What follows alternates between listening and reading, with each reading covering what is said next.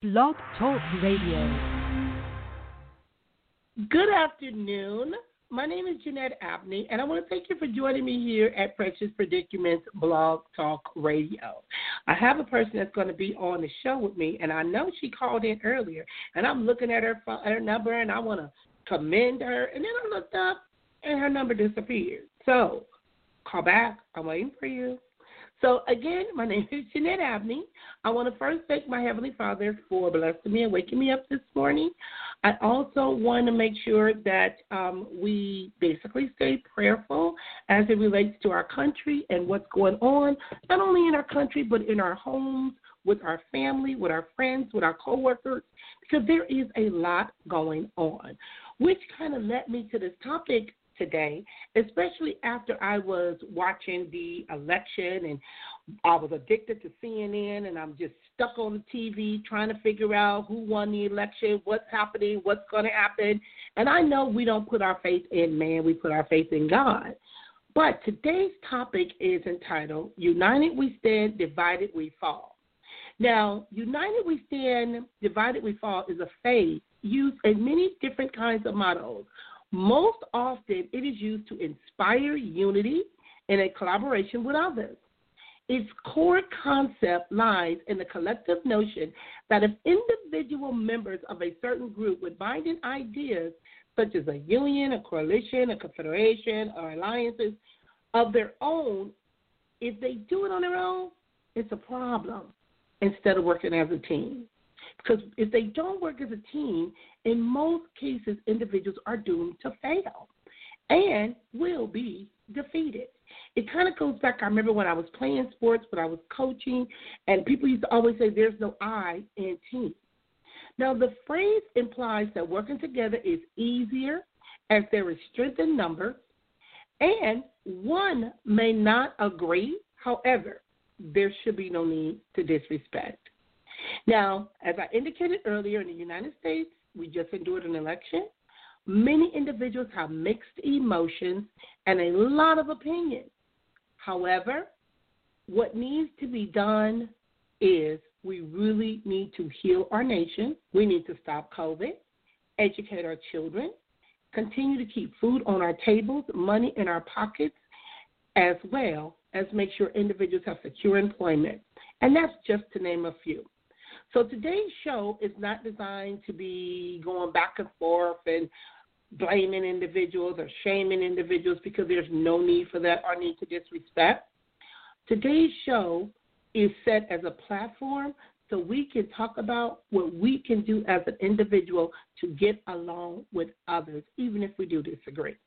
So let me log on my guest, and I want to personally thank her. Good afternoon. How are you doing? Miss Elise.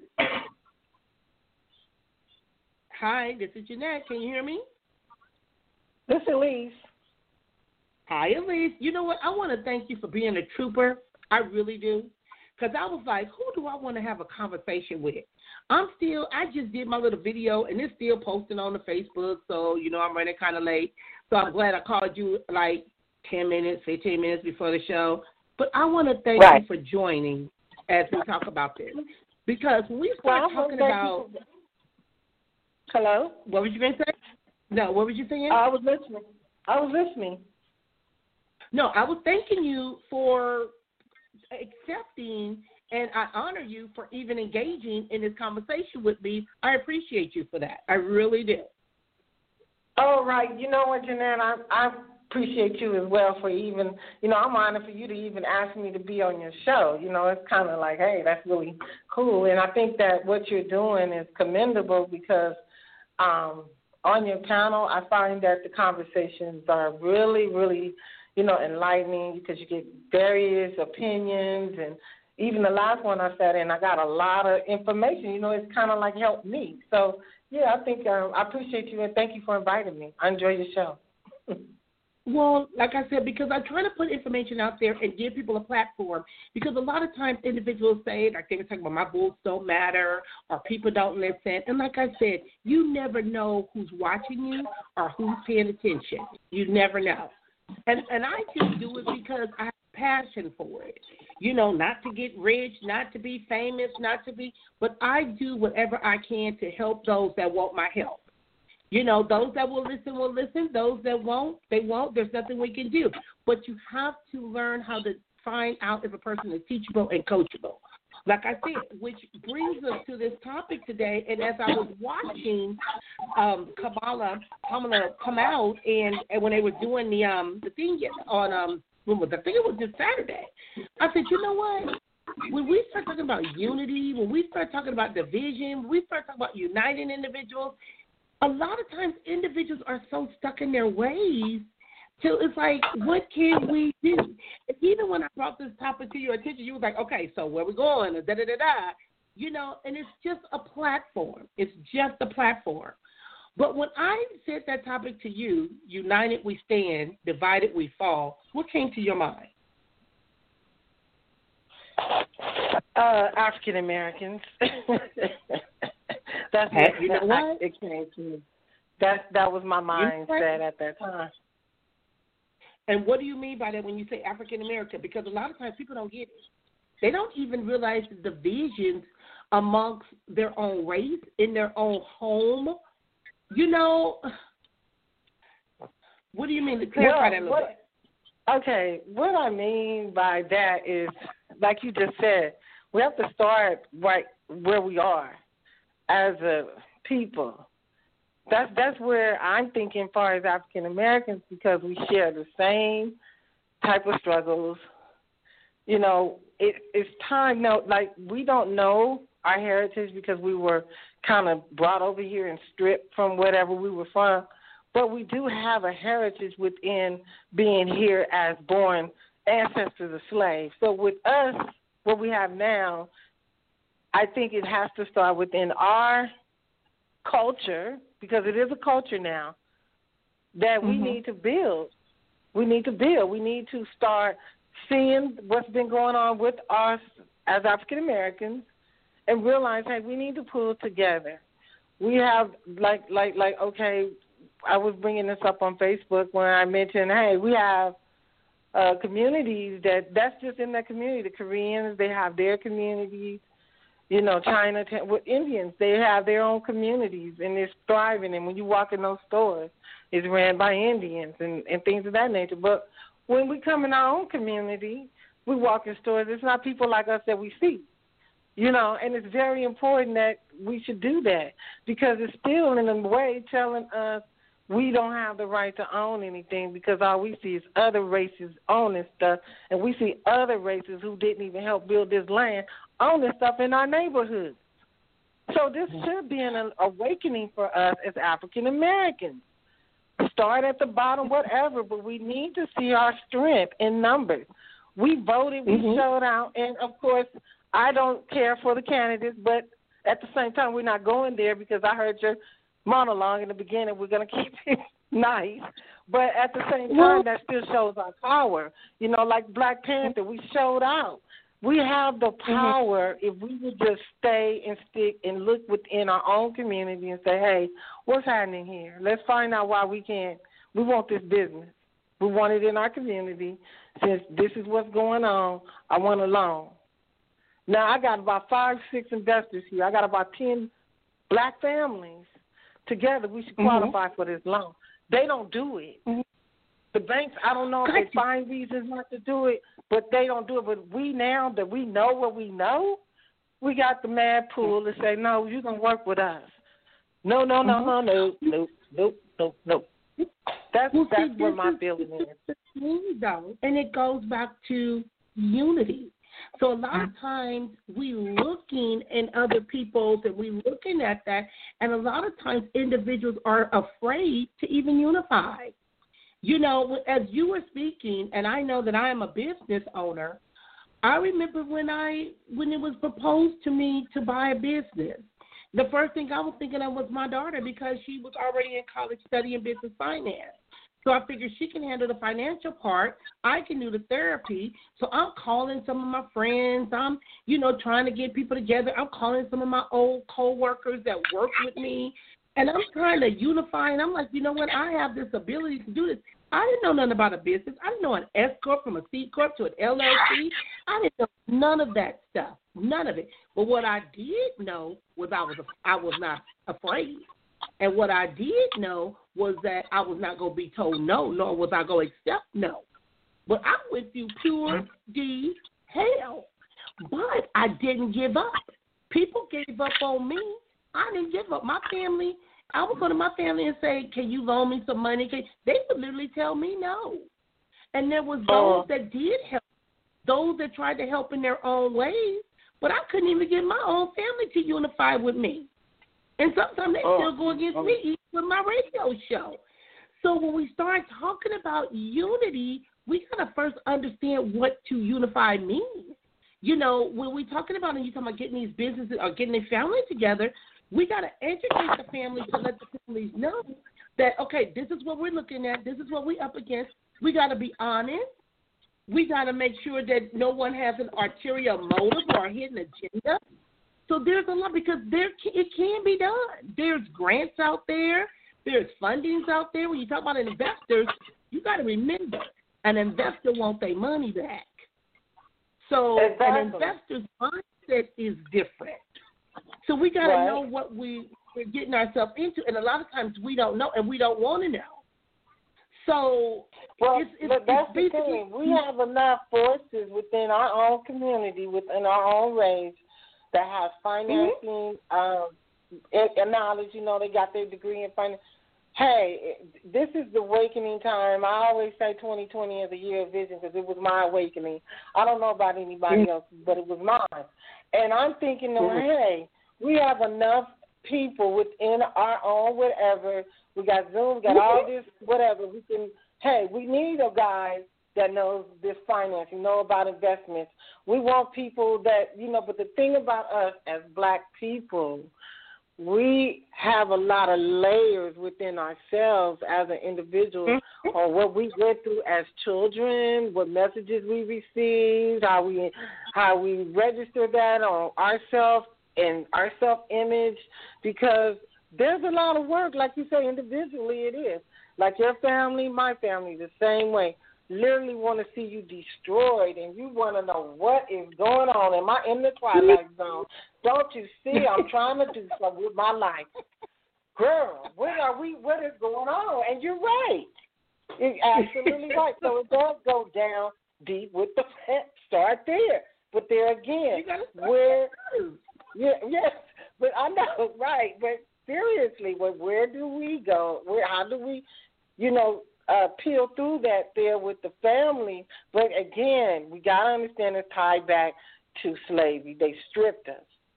They snatched our kids from us. It's like generational deep DNA stuff that was embedded, and it was the energy, I guess I could say, was passed down. So we do need healing.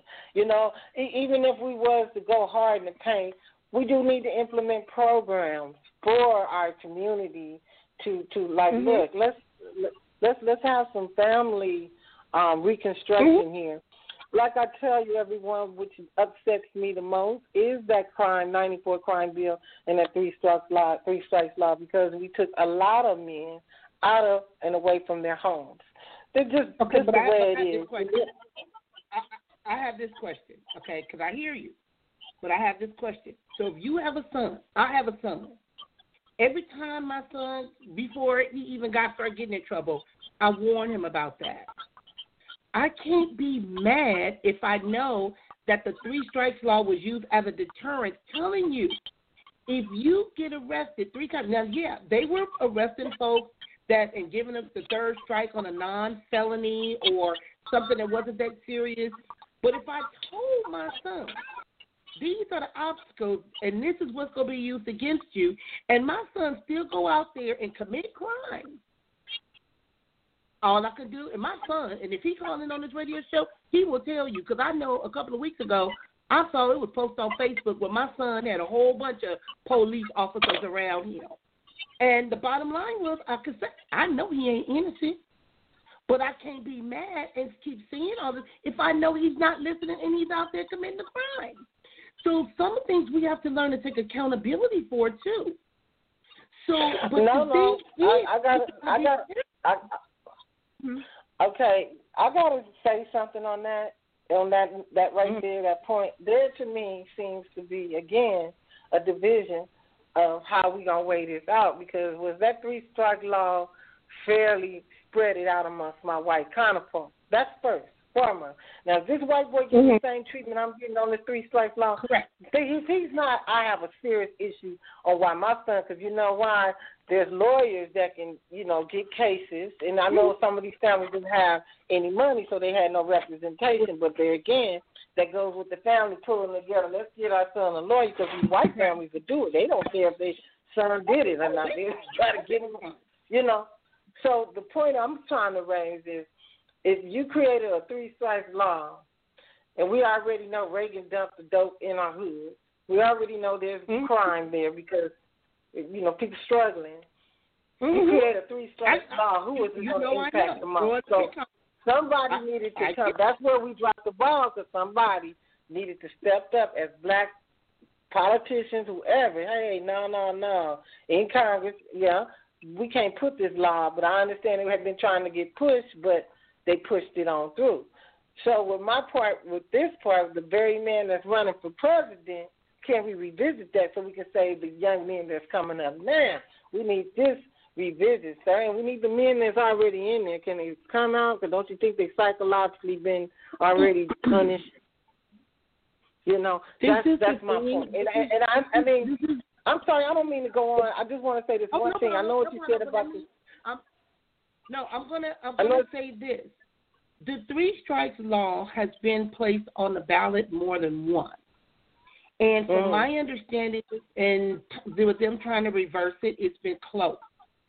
It's people's perception of it. Now, I can talk about that from a lot of different perspectives because, my degree is also in administration of criminal justice. Okay. When I grew up in college, seeing what I saw, I wanted to go into law enforcement. And I wanted to go in law enforcement to make a difference. So I love law. I love the courtrooms. I can tell you I'm a beast when it comes to being in the courtroom because I get it. I understand it. So I understand it from a person being a criminal. I know that too because I can be very criminal-minded too. And I know it from a way of prosecuting someone in regards to how I can make sure that what occurred to make it where a jury can understand how to and why to convict you. And I also understand how to look through the loopholes to get you off if I was representing you as an attorney. I get that too. But the thing is, it goes back to unifying and teaching our children some of the things. You got kids out there doing all kind of stuff.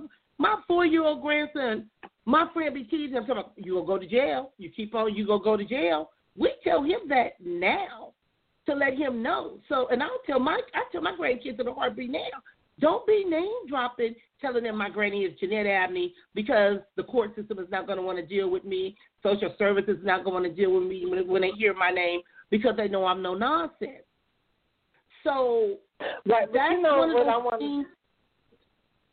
What I want to say to families, I don't credit myself to being a licensed anything, but I have done some work on psychological things and what we plant in our seeds and in our minds and in our bodies. And I feel, culturally, our children, for some reason, we have children having children, but most of the time they want to be rappers and basketball players.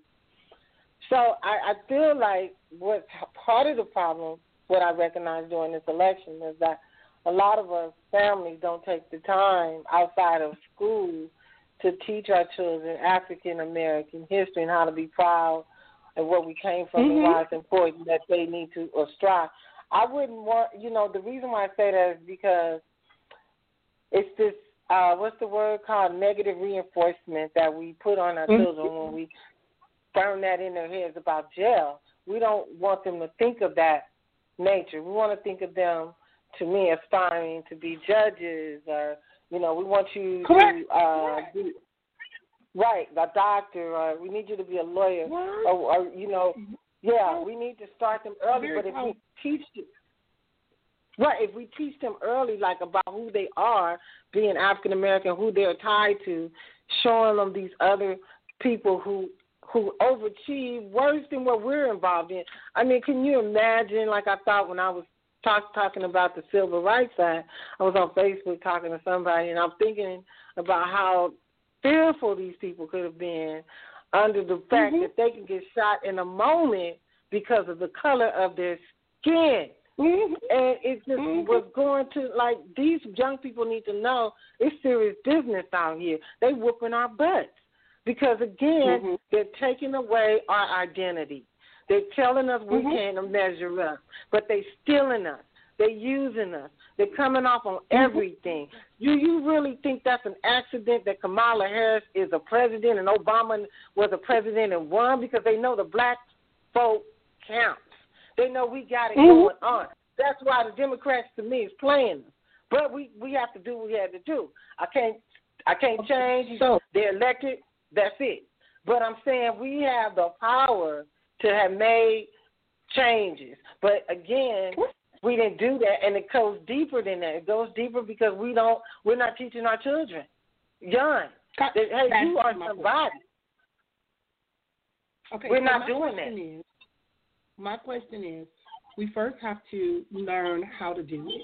I tell individuals, even parenting adult children, a lot of individuals do not even know how to parent adult children because we look at our children as still being children and they're grown. So that's one thing. So when I talk about unifying and how we can do better, because when you know better, you can do better. Like I said, when I mentioned about my grandson and redirecting his behavior, we were teaching him there's consequences. So that, and see, my grandson has been around people in law enforcement. He's been around, individuals that do certain jobs. He's been, he's seen a lot of these things. So we want the best for him, but we also have to let him know if you go out there and you go astray, there's consequences for that too. So we all deserve more. We all deserve better. But ignorance is bliss. It's very bliss. Now, when I indicated about the world is watching, and also I was hearing some things and I was writing it down, how we don't want to be on the wrong side of history, because we've made history again. Now, what we're going to do about it? COVID cases are increasing. It literally, and I'm not one to judge, but I look at people's character. When I heard this morning that Ben Carson was positive for COVID, I was like, are you kidding me? He should have known better. African Americans at one point in time really looked up to him. He should have known. And I'm not saying and telling people what to do because people go do what they want to do. Just like when I was looking at the CNN and the other guy was talking about, well, if I get it. And boom, he got it. I was like, tag you in. So when we talk about unify, I'm talking about what can we do as a nation to make sure that people are not dying from COVID. What can we do as a nation to get our schools back open, to make sure businesses are not failing, to make sure that, that these things are happening, and everybody, we can be, even if we're not on the same page, we're not blaming folks and slandering folks, and, that right there is a problem. Jeanette, when you break those points regarding COVID and the cases getting higher and everything, I probably will have to say for me to answer that will be not in good, line because of what I feel about COVID-19.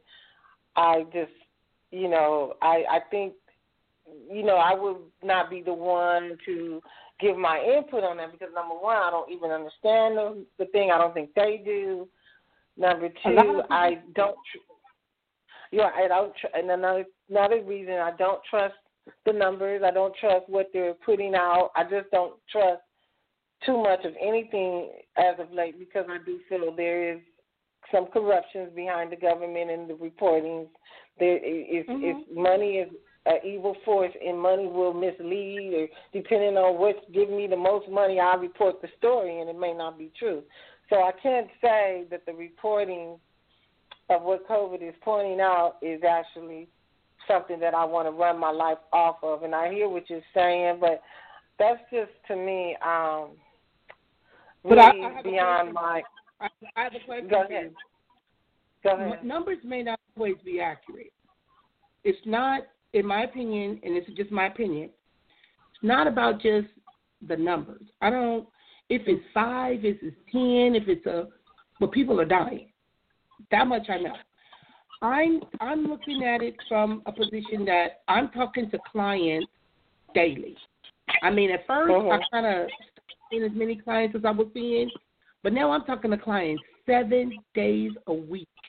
My phone is ringing off the hook, where individuals are having anxiety, they're having depression, they're having marital issues, they stress out. I'm hearing that, we got to bury my mama who was 60 years old who just died of COVID. I'm getting clients that have had COVID twice. So I remember the first client that told me she was positive for COVID. She helped educate me about symptoms. So some of this stuff I'm getting from people that are experiencing it. Now, I even went on a call one time to go help an African-American family who told me that everybody was negative, and then they didn't even want the intervention. Well, the person didn't want the intervention, but that person called me the next day and said, Miss Abney, and left me a message. I said, and then when I heard the message, she said, I'm calling to let you know that you've been exposed to COVID. Oh, my Lord. And I was like, oh, my God. I was mad as hell. And I was upset because I was calling people I know to go with me to this house because I didn't want to go to no stranger's house by myself. And I thought about it. I said, Lord, if I would have took Ray and Pookie over there with me, they'd be ready to go do a drive-by on people's house after they done lied. So let me say this. Let me also, I'm going to say one more thing I want to add with what you just said. Another thing about those numbers is that it has a high rate of survival. I get that other elderly and this and that. Yeah, so my thing again with COVID-19, and I want to be just as honest as I can be, is that's just another, I believe it's something beyond our control that's doing this. It's maybe because I also have a spiritual and a biblical belief system as well that I operate on.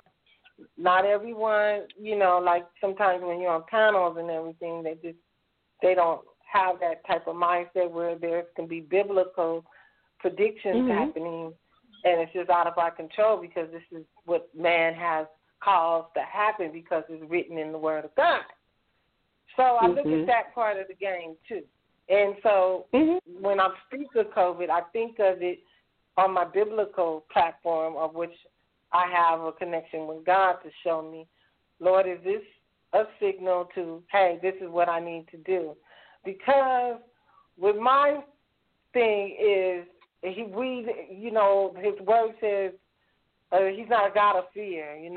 We have my belief with this COVID, where I walk is okay. I'll do my precautions, but cover me with your blood and protect me out here, because we know what's going on. And at the end of the day, if we're going to fulfill the biblical word of God, we know that our job is that we need to be ready and just living our lives the way he has instructed us to live it, because we're only here for a short period of time. And so with what he has given me to live, I want to do it to the most of my ability and just walk in his grace. So when I talk about COVID, I just feel like it's something out of that's just biblical. And what we can do to stop it, Jeanette, I don't have an answer, to be honest with you, because I don't know This is my take on that, and I respect what you're saying, because I don't have an answer. But what I do is I try to make sure I take things to boost my immune system. I make sure I limit the people that I'm around. If I know that a person's attitude is that they don't care and they go out and they do whatever they want to do, I make sure that I'm not in close proximity, because I know I have a compromised immune system. So I'm not going to be worried about what the numbers are if I know that there is something out there that can make me sick. People did the same thing with HIV, and people had the same perception. Well, I don't have to worry about, I don't like condoms, I don't want to wear rubber, and then people started getting sick and they started dying of HIV. They're not dying of HIV as much. You know, the same as people are having unprotected sex. But you said something. You said something really key, right? What you just said. Now, I said what I said, but you added the end part of it, which means he also gave us common sense. Now, if you pray that Lord move this whatever's on your leg and don't go to the doctor, then hey, we have a serious issue here, because just like you said, okay, I'm out here warning you, this is something going on here. You know, that's why His grace and mercy is so good. Because like Jeanette said, hey, okay, I'm going to wear my mask. I'm going to take care of Jeanette, and I want the people around me to take care of Jeanette. This is so key when you said, hey, you got to get all that stress out of you. We got to, move a little bit, have a little, what's the word, self-care, motivational praying and just getting in tune with ourselves. I think you kind of know what I'm saying. And then exercising, eating clean, and building up our immune system and keeping our mind stayed on whatever that keeps you positive. You know what I mean? You said the word there. That's very true, what you just laid out with what I said. Yes, ma'am. So, and that's right. Well, like I said, when we start talking about things, and when we start talking about unifying, and when we start talking about stop being so divided, sometimes that division, it can escalate. Even right now, as I was watching watching the news, and we hear some individuals talking about unifying our country, but then we still got individuals out there that want to divide us. Like you was talking about with Compton. Yeah, the drugs was brought into Compton. Yes, people was putting people to where they was. One of the reasons why I left the Compton Unified School District when we were in school was because I realized our books were stamped obsolete. And I told my mother, I want to be an attorney when I grow up. I can't be no attorney studying from no obsolete book. But at Willowbrook, I'm a superstar, I'm a payday student, I'm this, I'm that. I can't compete. I said, but it wasn't I could not compete. Mentally, I knew I could compete, but I wasn't given access to the information. So I had to go outside to get it, and I did that. But that didn't mean I didn't leave the hood. I'm sitting in Compton right now. Today I'm in Compton. So a lot of times individuals lose who they are when we start talking about unifying individuals, because it's easier to divide, because we can always get people to rally for the bad, but can we get people to rally for the good? Can we get people to rally for the good? That's a good question. When I was listening to you talking about a business, and how when I had the guy on the show last Monday, and he was talking about how we used to walk up and down Central and all the businesses. Yeah, because sometimes we get so caught up in the fame. We abuse our power. We do all of these things. We start hurting the people that we're supposed to help. I remember when I did buy my company, my mother told me, and I was under a spiritual attack. My mother said, baby, you're fighting against the system. The system is designed to keep individuals on drugs, and you trying to get them sober. I've never been on drugs, so I didn't know what I was doing. My job was to try to get people clean and sober. I didn't know that as long as they stayed going through the court system, it was operating money. But I understand it's different ways that it generates money. It's different ways of where they can try to get funding. It's different ways of how they can try to apply for grants. People got to learn the system. When you have a better understanding, then you can see what's going on. Right, but back to what you were speaking on COVID, and because, again, I just started thinking, I said, here again, and I just knew it when COVID hit, when they were talking about us, and guess what rate's going to get hit the hardest? And it was us again, because we get hit the hardest anytime something comes. We got hit the hardest with AIDS. Let me say this. Let me say this, not to cut you off, but when COVID first came out, what did they say? African American can't get it. That was the first thing we said, remember? Right. When they I know that, but why would they? Because we wasn't catching it, remember? And I'm like, why did they say that? What's going on with this picture? Because I remember at one point we wasn't catching it, right? We was like, whoa. And then now all of a sudden, but I didn't take any chances of it because I'm like, nah, I'm not going to mess with it. And what's crazy, it was happened right after Kobe passed. I think they did that big gathering, and next thing you know, boom, it's in California. It's in the United States. And I remember them saying that. But what my point was, oh, my goodness, I was going to say something. But with the COVID, what you spoke about with that COVID, we got hit the hardest. And because it's our medical, we just the bottom of the totem pole. We don't have the medical. Look at the president. They picked him up in a helicopter. He walked a distance from the hospital, and he looked like he walked off the stage talking about, I got it. He was walking, moving around, and he's 70-something years old, overweight, and he has COVID. He goes in the hospital, and they fly him over there and shot whatever they wanted to shoot in him, and they flew his butt right back on the line. He walked right in there. The next day, he's at a rally, and he's okay. He's COVID-free. Come on now. What are you telling me? The problem with that, but this is the problem with that. All they did was dope them up. It's like you can take a person, and the person can be playing basketball. I've seen people play basketball and sprain their ankles, and they shoot them up with other type of medications, and then they run back up and down the court feeling no pain. So stuff like that happens. But just what you just indicated, let me say this. And then we got individuals that in other states talking about, well, if I get it, I get it. Because he did not lead by example. That was poor leadership. Because now people are thinking that they can do what he did, and it ain't working like that for everybody. Like you said, everybody don't have the medical care that he had. They don't have the drugs and the medication that he was exposed to. Now, let's see if his chief of staff is going to get it. Let's see if Ben Carson go get the same medical treatment that he got. I didn't see Ben Carson getting flown to the hospital, but they showed him but he got driven. But best believe me, he got driven there. But, one thing I want to say, remember Tom Hanks had it first, then Edie Albert, and these actors started saying they have it. So to me, Jeanette, again, I'm still a little on the conspiracy theory thing with this COVID. Yeah, it may be out there. I don't know how significant it is.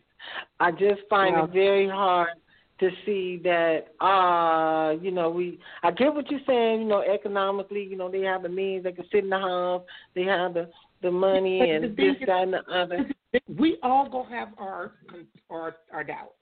We all going to have our opinion, but how do we rise? I heard President-elect Joe Biden say today, he was talking about, I think he said it last night, rising above our differences.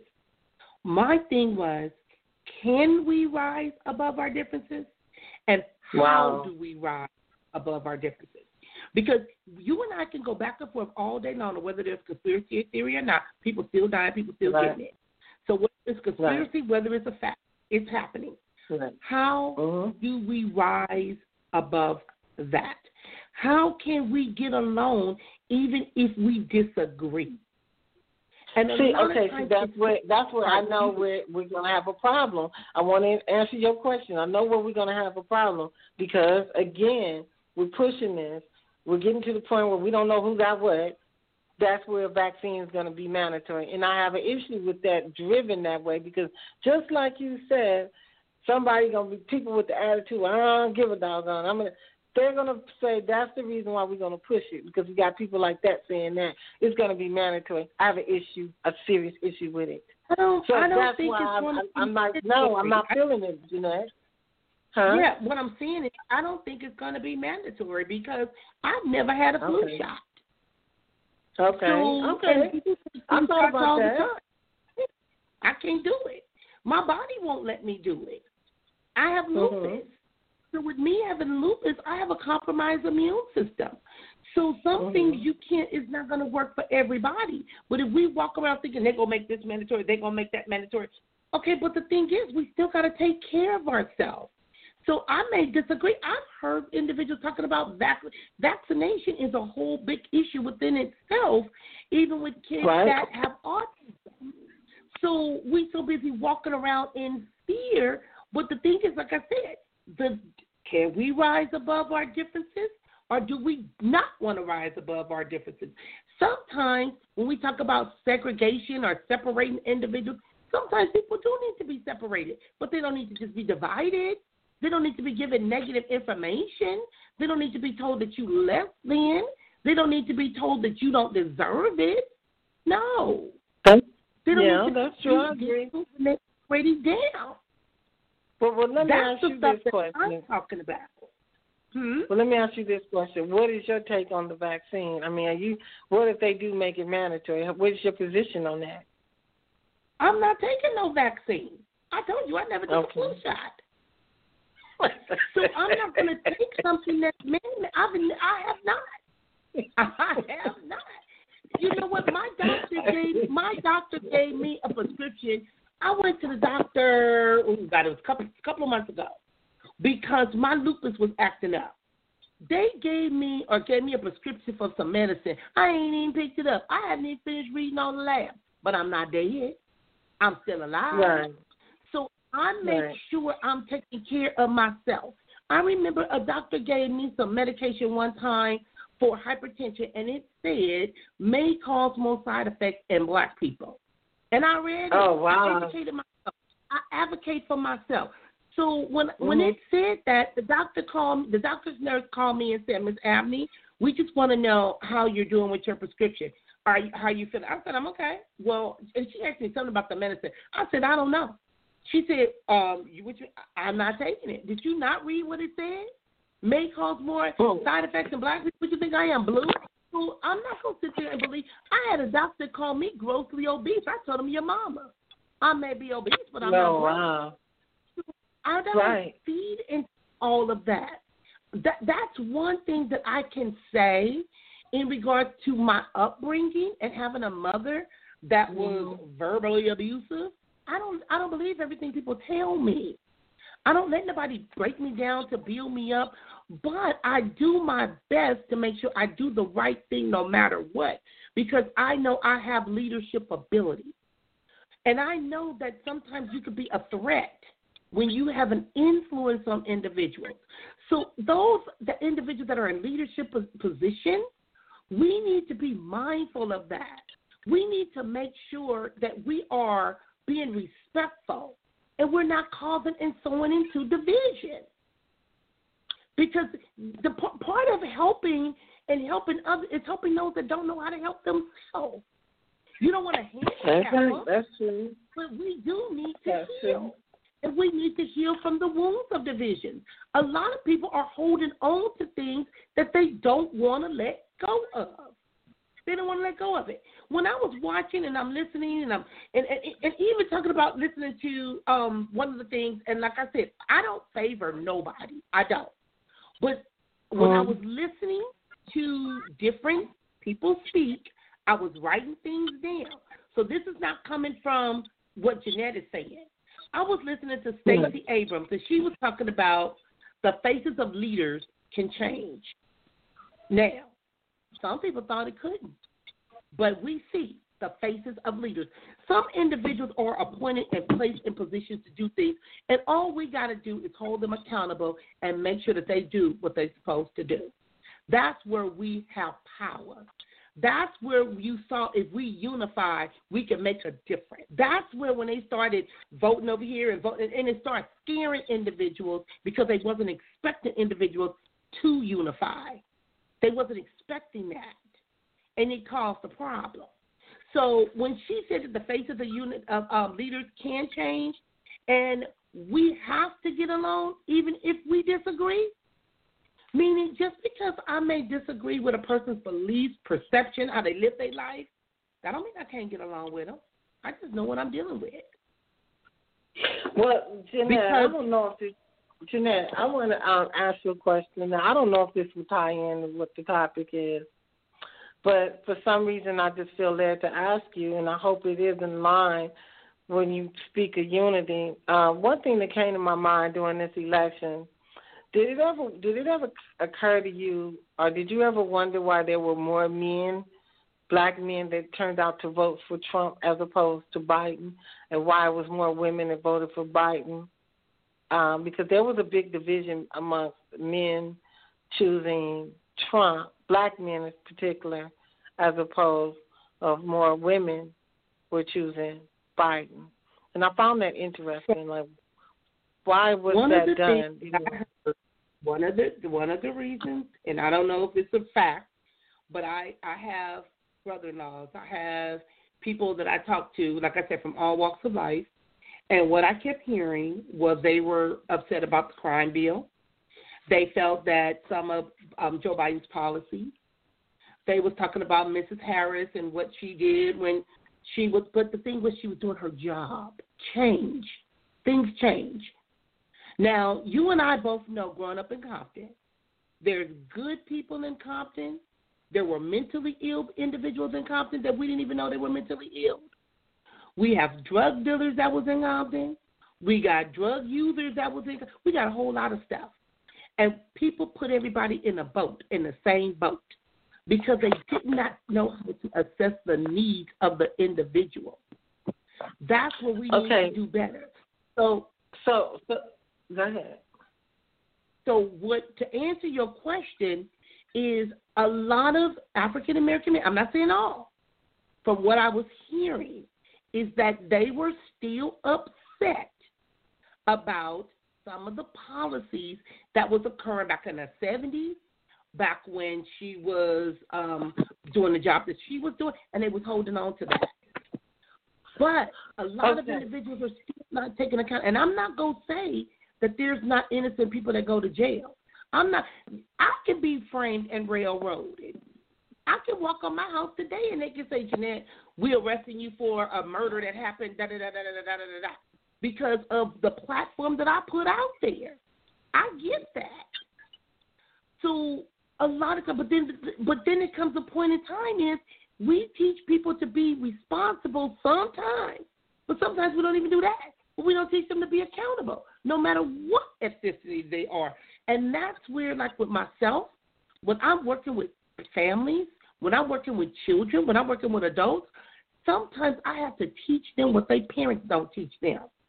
Sometimes I have to go back and tell Caucasians, whether they got a 6-digit sick income or whatever the case may be, your child needs some discipline.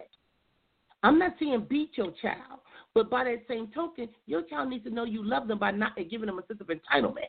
So if I have to be that voice, that's what I do. Well, people may not always agree.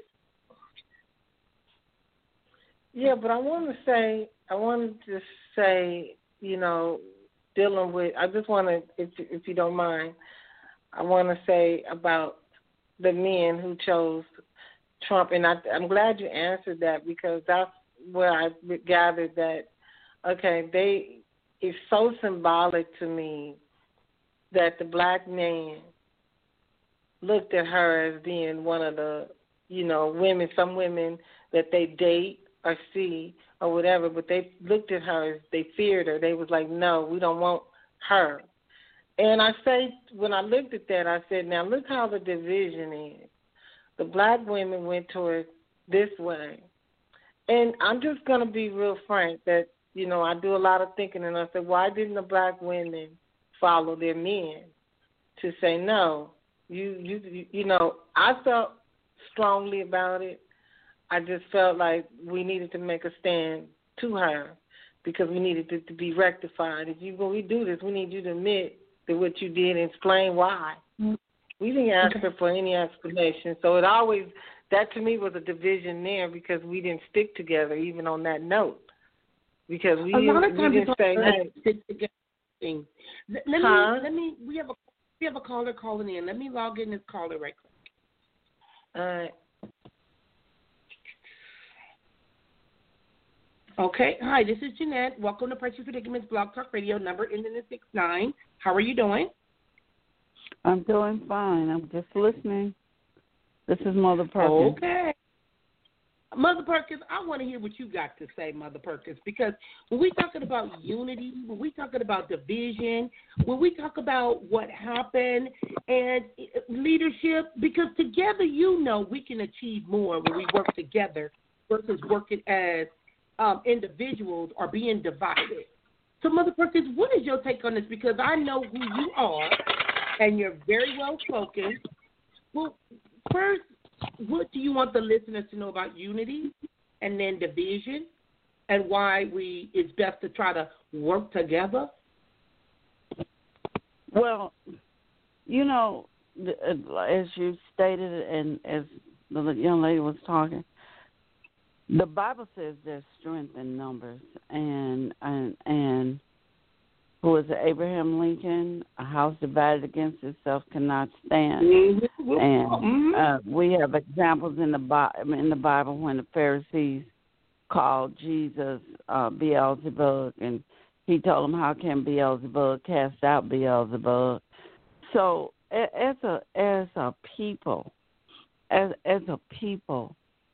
it's imperative that we learn, and emphasis on learn, because we need to work together, especially in this time that we're in now. Let me give you an example of it all.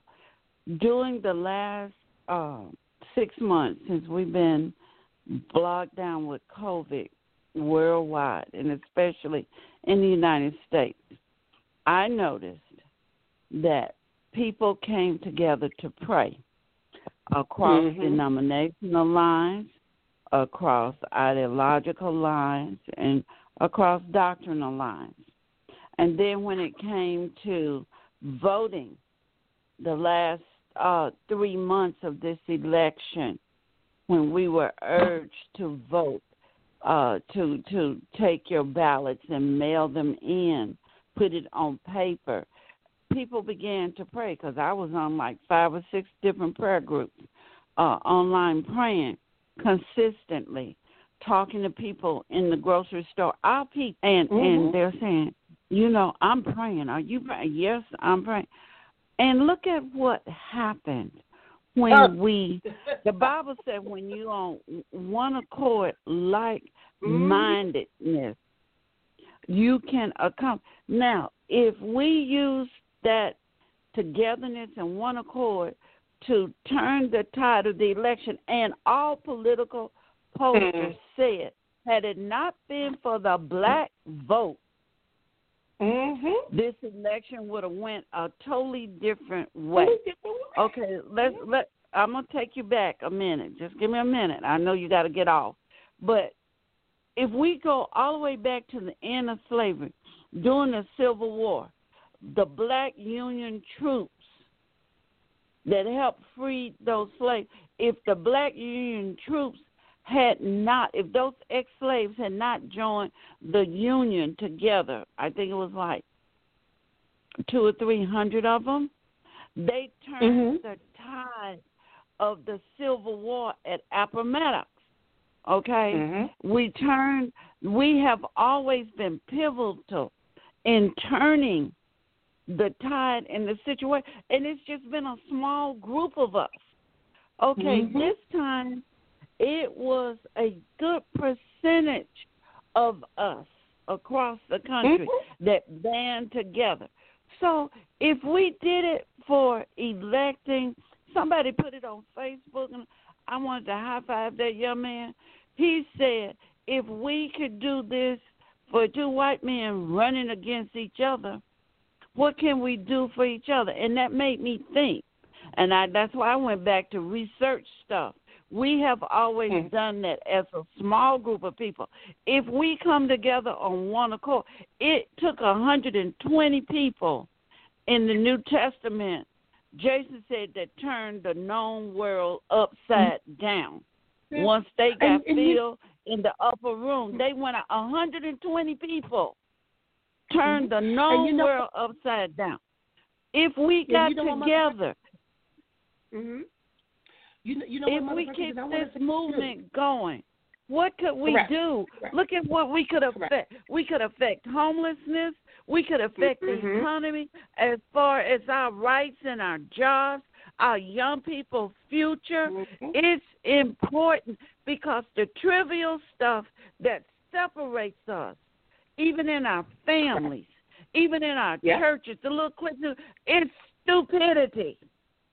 Yeah. And it profits us nothing. Correct. what I want to say to Mother Perkins, because I don't want to leave them out. People underestimated the Hispanics. When it came to in Nevada and Arizona, see, people think, they this, they that. They also had to unify. They also had to, because the thing is, and people talk about, I look at character. I mean, to me, I know, and I did a show last week of getting prepared. We had to get prepared no matter what happened. Even if Trump would have won, we still was going to have to do something to make sure we're going to be okay.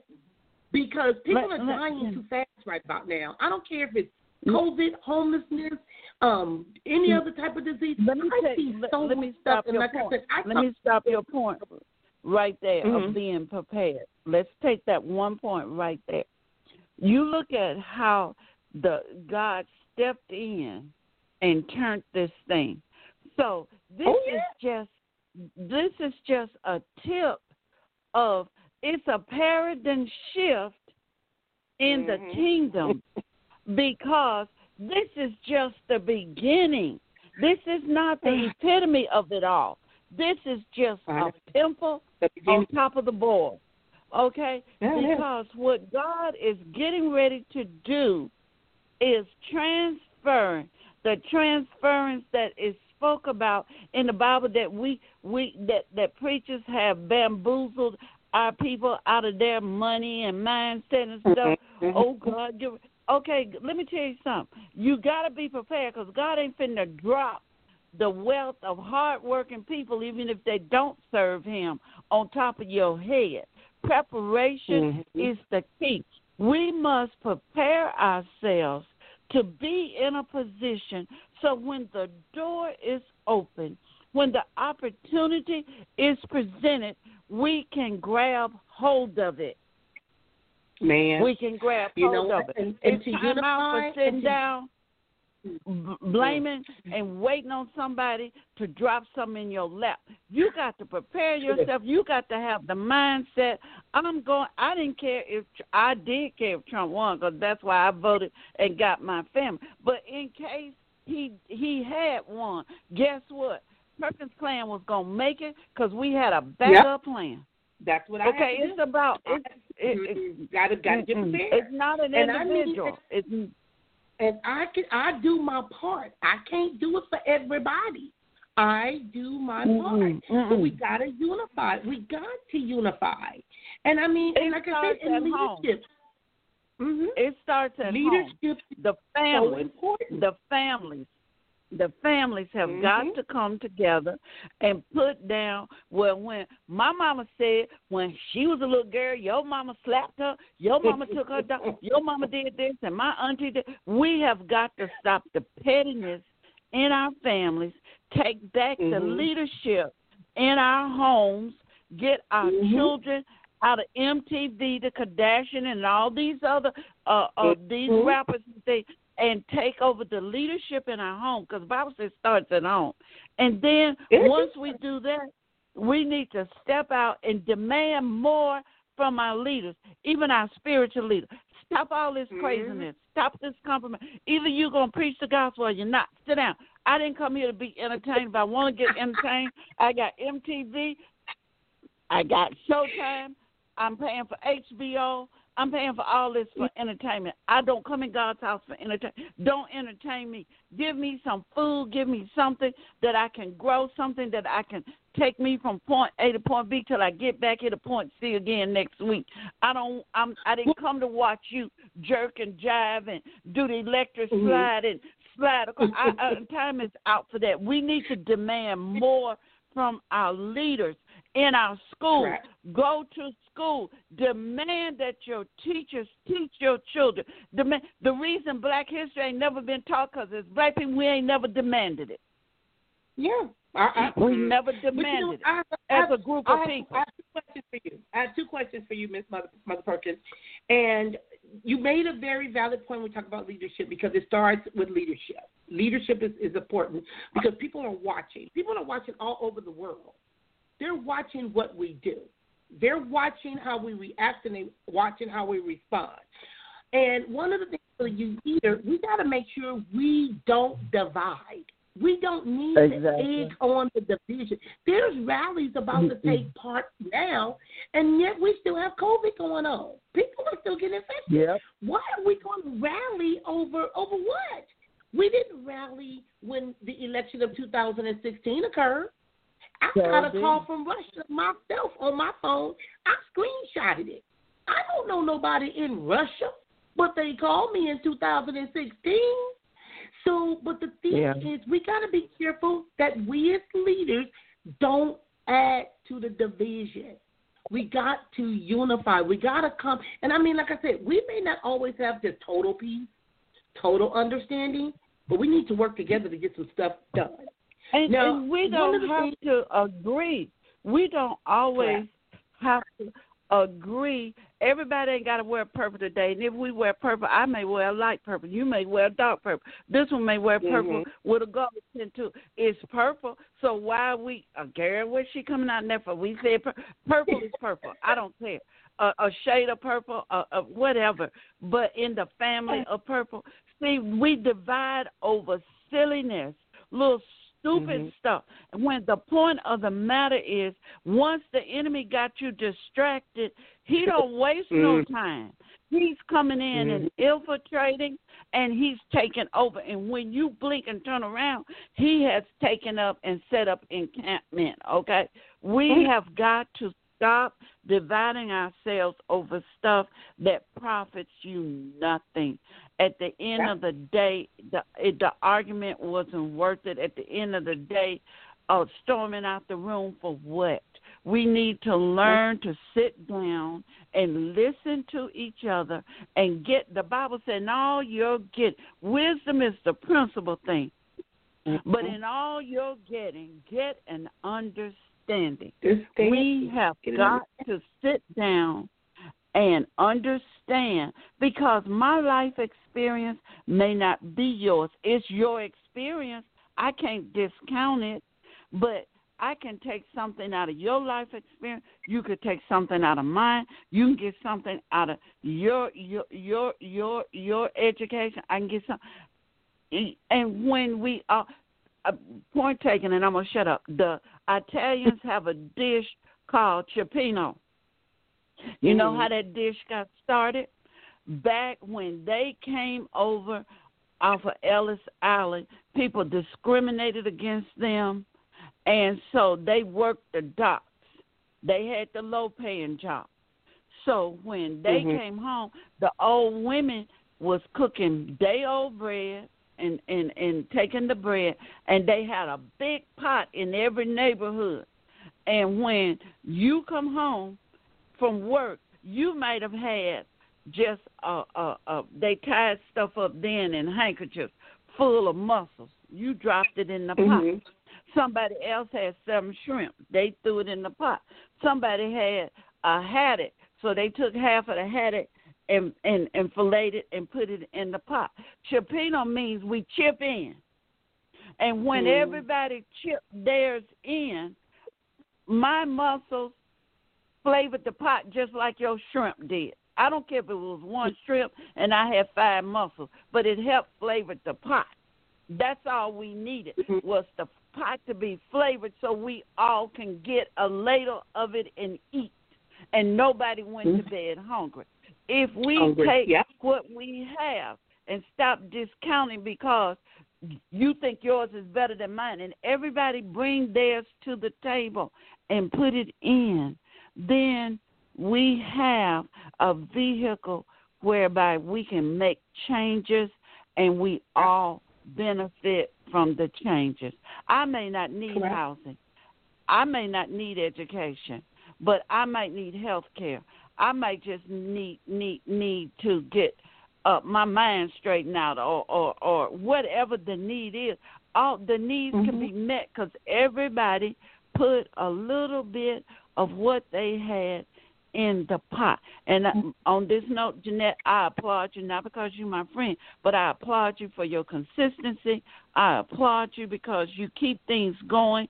You get people thinking, and even if they may not agree or like what they hear and say, it gives them food for thought, and it gives them something to think about, and it gives them something to talk about later. So you keep going, and if nobody's on the show but you just keep it going, baby. Well, and you know, Mother Perkins, I've done that, and the thing is this, because I serve a higher power, and I got to do what I'm supposed to do. It's not about me, and you know that. That's right. That's right. Hey, Jeanette. You know I want to. And you know Jeanette. I'm so that I can. You know, and like I said, and with all of this, it don't end because financially I'm good, but I still help those that need my help. So that's just who I am as a person. And one of the things when we start talking about this transition of power, Trump needed to be president. He needs that election for a lot of things that people don't even realize. So if this division and all of these rallies can keep going, it's to distract from what's going on with him. He's out there playing golf. He ain't worried about all of this mess right now with people fighting amongst one another. But if we're fighting each other, we can't fight the enemy. And the thing is, together we can achieve more because things need to be done. We need to stop the false claims, stop the blame, stop the shame, and stop holding on to so much resentment. Even if that's people hatred. That's hatred. Everybody's not looking at this from a godly point of view because the enemy got his people too, so you can't discount them. The enemy has his people too, and they're going to always be a formidable force because we fight not against flesh and blood, but against principalities and spiritual wickedness in high places. The reason he ain't worried about it, he's worried. Don't think because he's playing golf. That's how he deals with his worry. He's worried because he's facing a lot of stuff. But see, when you spew, what happened in this election happened in 2016 with Hillary. The same thing that Russia stole the election from her. The same thing is happening to him, but nobody's stealing it. This is why the President Obama and other people went online and said, look, you got them mail-in ballots. Please send them in. Put them in an official box. People stood in line for hours to make their voices heard. So where the division comes in because of racism, that's been around. I mean, it was in biblical days with the Samaritans and the Jews. So racism is not a new thing. These things are going to be here because they're part of the enemy portfolio, and we can't do nothing about that. We know all we can do is serve God and do what's right. I have a question for you because I had never heard this one before. When I heard our president say, you can change your vote. When has that ever happened? It ain't never happened. That would give people the ability to say that the votes was messed up. And I ain't never been able to go back and say that I changed my mind on this proposition. I never heard of that. Can I ask a question, Mother? What's her name? Mother Pearl? I don't know. I can't catch the name. Perkins. But I wanted to, Perkins. I'm Elise. I wanted to ask you a question. I'm listening to you talking. So I want to ask you a really nice question because I heard how you said people would get together, they would cook a little food. I'm thinking about your song, right? But I was thinking how you were saying how we would get together. And my thing was when you said that, I wanted to ask, did you come up through the segregation time? Yes, I did. Right. So let me ask you something. Please answer this for me. It just will help me more on the direction I'm going with this culture here. Was we more together as African Americans doing segregation as opposed when things became integrated? Let me try to answer that. It depends on how you're looking at that. Because during segregation, we were forced to deal with each other because of the boundaries that were set for us. I couldn't live. If I lived in a suburb, it had to be in a black suburb, which we did. I grew up in Birmingham. Well, I grew up in Chicago, and then we moved to Birmingham. right in the early 60s, in 60, I think it was 1960. And so I went back to live with my mom when my aunt died. So I grew up right at the pivotal point of the movement, and my dad was a Baptist. We were part of the movement. You were forced to deal with your situations within your communities because you were bound by boundaries, physical boundaries, geographic, demographic boundaries. You had to deal with what was going on with you because you had no other recourse because you were stuck in that area. So the younger people, they said, I've heard people say, we were more together when we were segregated. That was because we were segregated. We could not move beyond our boundaries to do anything. So we had to deal. If you were the thief in the neighborhood had to deal with your thievery, to try to talk you out or pray it out of you or beat your butt. Because where else was we going? We couldn't pack up and move nowhere. So you had to deal with the drunk. You had to deal with what was going on at the time in your community because it was nowhere else for you to go. It was nowhere else for you to go. So, you know what, Lise? I want to say this. Growing up in Compton, I remember when I moved to Oceanside at 19, and what I experienced, I sued the Oceanside Unified School District for discrimination and racism for what I endured. And I remember I had an African-American attorney, and I told him I had never experienced racism, that I had never been discriminated against. He said, yes, you have. He said, you was, and you didn't even know it. He said, why do you think you lived in the neighborhood you lived in Compton? Why do you think you went to the schools you went to in Compton? I had to learn, and I saw it from a different perspective because this is where I was. I didn't know no better. So when I moved to another place and I see how you treat me, you ain't going to just treat me like I'm a bald-headed stepchild. But I had to learn how to fight differently. And I also saw that people that I thought would be on my team wasn't on my team. The people that helped me fight most of my battles were individuals that didn't even look like me because they believed in me and they trusted me and they saw what was happening to me. I couldn't get black folks to come and help me and do this and fight against some people. But girl, baby, you should just get on out of Orange County. Maybe you shouldn't be a police officer, or maybe you shouldn't.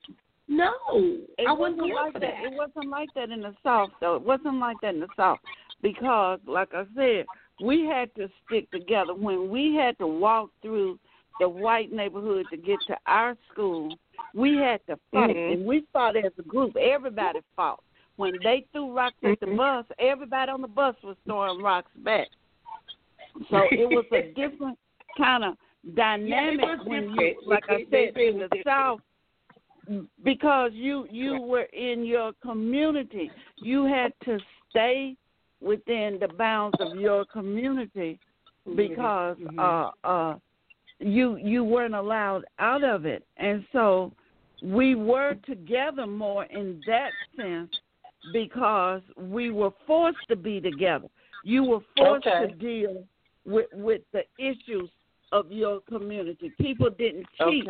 I remember my dad threw the white insurance man out for Liberty Mutual Insurance because he came in the house with his hat on and wouldn't pull it off. It was raining, and he got a cigar in his mouth. My dad said, you need to step back outside and pull that hat off and stuff. And he looked at my dad, and I don't know what he said because we was in the den, but I do know my dad called my name and said, open up that front door. And I opened the front door, and I'm looking at it. It's storming.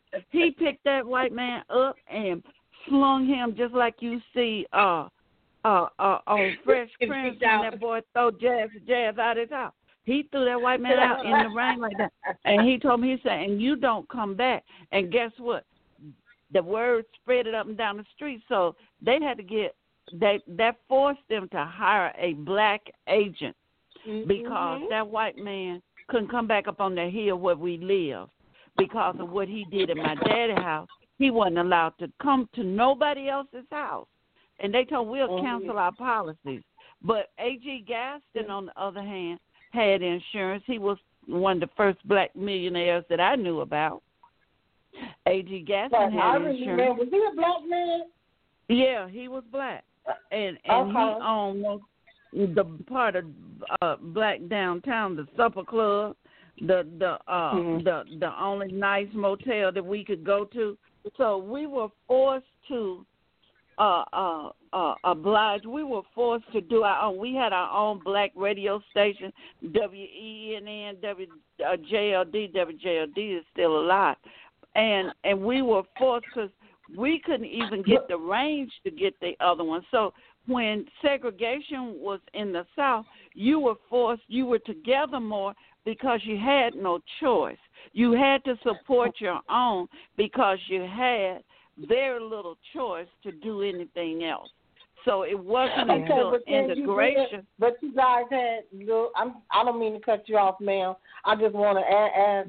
But so when you went to the corner store, there was a black person running that corner store, though, right? In your neighborhood. Yeah, in our neighborhood it was.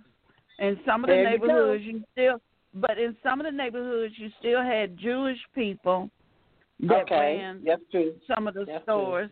True. If you wanted, this is what they used to say. I want to get I need to get a good dress. Well, what do you mean a good dress? Because my dad had to call my mama on that once. I never forget one of the biggest arguments I saw them have. And she said, well, I want to go and buy this dress at Possess. And my daddy couldn't understand why Miss Stickney couldn't make the dress because she made everything else you wore. She said, because I want, they were going to the ministers, whatever it was, they was having their time. And she said, but I want a good dress. And that took my dad. My dad said, you mean to tell me this woman been sewing for you for 15 years and she ain't made a good dress? And that was the beginning of, I always say the beginning of the end, because now we were allowed to shop at Possess at a store that wouldn't let us in, and you had to go through the back side door and only shop downstairs. So now you can shop anywhere, and Miss Stickney's dress wasn't good enough anymore, and that put a lot of the home seamstress out of business because we couldn't shop at those department stores, so we had to depend on the seamstress in the neighborhood to make our clothes. All of my school clothes was made. I didn't go nowhere. We went to J.J. Newberry to buy a pair of shoes. We even had the shoe shop where the man made the shoes. We had a black dentist, Mr. Elliott. We had a black doctor. Everything we had was ours because we weren't allowed out of our boundaries. Wow. Now, I know we've ran over time, but I want to say this because I hear where you're going with that, Elise. Also, there's unity in number. And I always tell individuals, they say, with God, motivation, determination, you can have whatever you want. If you want a business, start your business. If you want an education, you say you want to be a doctor, the sad part about it is there's a lot of individuals that are African-American or minority descent that have graduated med school but can't find a place to do their residency. We're seeing that that's a problem. They're seeing some shifts and there's some changes. When I was told and I wanted to apply for a position in law enforcement, they told me I wasn't qualified. I went before the Civil Service Commission, and I'll never forget that man told me, Jeanette, you may have proved that you qualified, but we don't have to hire you. And I said to him, can't not qualified. So now some of my clients are police officers in law enforcement. I work with people from all walks of life. I remember a woman, when I wanted to work in the court, she told me, well, Jeanette, I'm afraid you might speak Ebonics. But yet, now I'm president of CADVOC. Now I'm doing all sorts of things because even if they tried to put me, and I didn't get no loan to pretty much start my business and stuff. I refinanced my house. I took money out of my house and almost lost everything. And Mother President, you saw that. I lost everything I owned trying to do counseling and help people off drugs. And I had my houses and my cars before I had my business. Sure and did. I mean, them people said they said we're gonna make sure she lose all of her houses and put in the shopping cart. And I've been in business for 15 years, and I'm doing better now than I ever have in my life with my business because I learned how to reinvent myself. But I still, when other therapists come to me, I'll talk to them about how to start a consulting company. I tell them how to get their own drug and alcohol programs. I don't mind helping, encourage, empowering other people because I'm ready to wind it down right about now. So my when friend we talk does about that. unity, we can't be afraid. What did you say, Mother She owns a beauty supply up here, and it's a big one. She bought it from another black family that didn't run it very well, but now she's expanding and stuff. And I have my little business where I make wreaths and I do scrapbooking and stuff. So I was doing it for some people in the church, and they said, no, you need to sell this. I made Christmas wreaths last year, and so I did it again this year. And she bought some, and I didn't really know how to price them because, you know me, I'm old school. So when you learn how to do something, you just give to the saints and help them, but saints take advantage of you. But they don't even offer you nothing. And so she said, Mother Perkins, Mother Perkins, I want to say this. You just said something, and I want to put it out there. You just said you make Christmas wreaths. Now, a lot of individuals are going to be doing probably different things for the holidays because we don't know how this economy is going to be going. So if someone wanted to order a wreath from you because they still want to decorate their house, how can they go about finding it? Is it on the website? How can they go about? Because I know you was also doing Tupperware at one point. How can they support your business? How can they find you if they want to, let's say, buy Tupperware, send it to somebody, or buy a wreath? How can they contact you?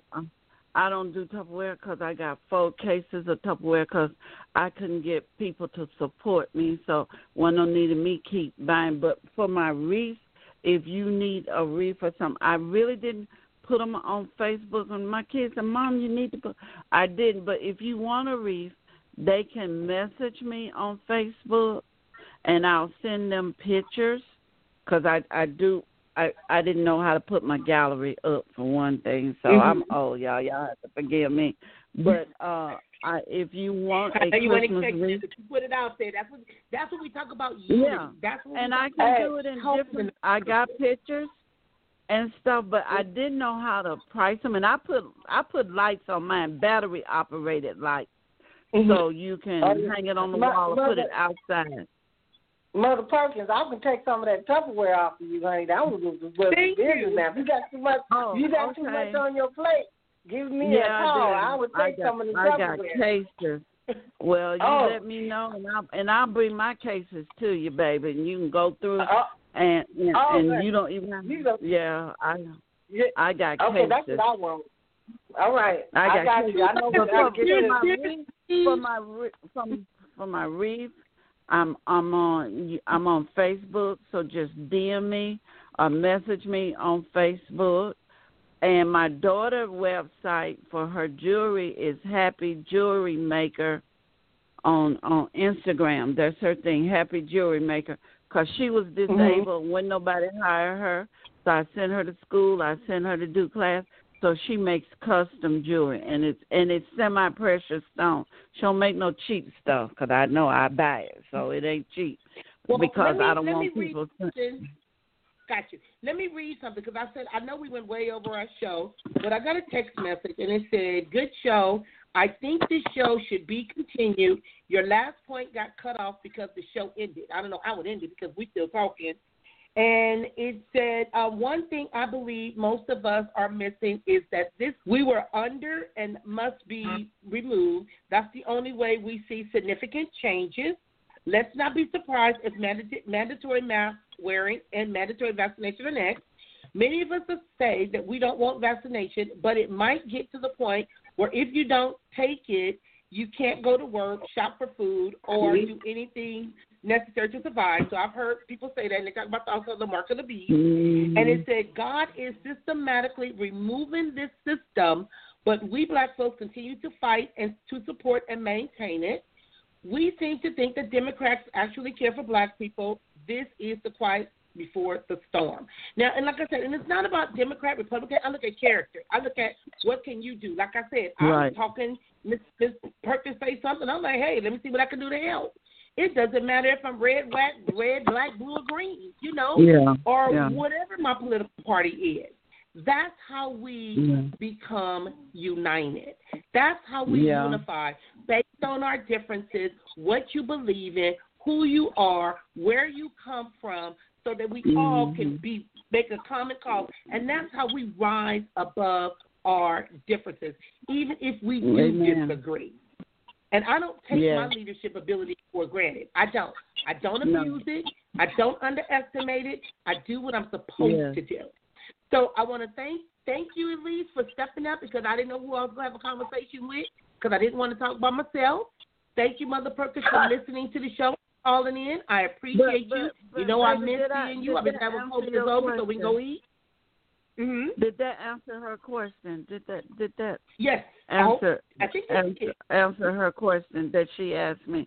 Did that answer your question? It answers some of what she, like Jeanette said. She would have to piggyback to what my point was. You wasn't on the call, but I took the liberty to ask you, and you kind of like hit what I was talking about. It might be something that she can pick up from what you were saying, because she knows where I was going with it. It's really a difference, because when you said we were forced to do it, well, now we're not forced. And so I somewhat believe the integration did kind of mess us up as a union of, community of people, African Americans. I do. But I hope that Jeanette can pick the call up again, Mother Perkins, because I know with your wisdom and what you've lived through, you can kind of bring it all together from where I'm coming from as far as unity and us bringing together. I understand your point, because sometimes I've felt that way. Like, dog, we had better education when we were in black school, because the black teachers wanted you to learn, and they went out of their way, even though we didn't have books like everybody else and stuff like that. But but what I think happens is that it happens so fast and so tragically. Integration was tragic. It was tragic. It took us. It was tragic on us, and people just wanted, if this is what I can get out of that, well, let's go for it. Some people wanted to escape. You can't escape your problems. You got to deal with them, because the old folks used to say, if you take a mule, if the mule didn't drink in Georgia, don't take him to Alabama, don't take him to Tennessee, because he's still the same stubborn mule, and he ain't going to drink there either.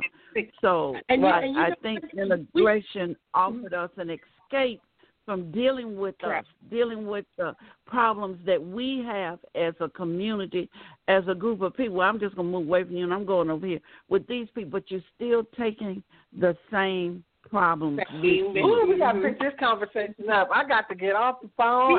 Jeanette, you might want to put that on your list. I know, and it goes back kind of to rejection, because sometimes people think they're rejecting you, and I'm looking at it, I'll be like, rejection ain't always a bad thing, because I don't want to be on your team anyway. But that don't mean I can't unify with you, but I might not want to do what you want to do anyway. So it's our mindset. It's our mindset. I gotta go. Now, thank you, Jeanette. It was really nice talking to you, Mother Pearl. Huh? Mother Perkins. Mother Perkins, tomorrow's show, the pastor that's calling in, he wanted to talk about after salvation. So tomorrow's topic, we're going to be talking about after salvation at Precious. What time is it tomorrow? 11:30 a.m. Okay? Yeah, I got to set my alarm, because I don't be up. Okay, I'm going to set my alarm and try to be on. God bless y'all. I love y'all. I love y'all, young women. I love y'all. I do. I really do. Thank you. I love y'all. Thank you. Thank you for joining me at Precious Predicaments Blog Talk Radio. Until tomorrow, remember. All right. Bye-bye, sweetie. Bye-bye.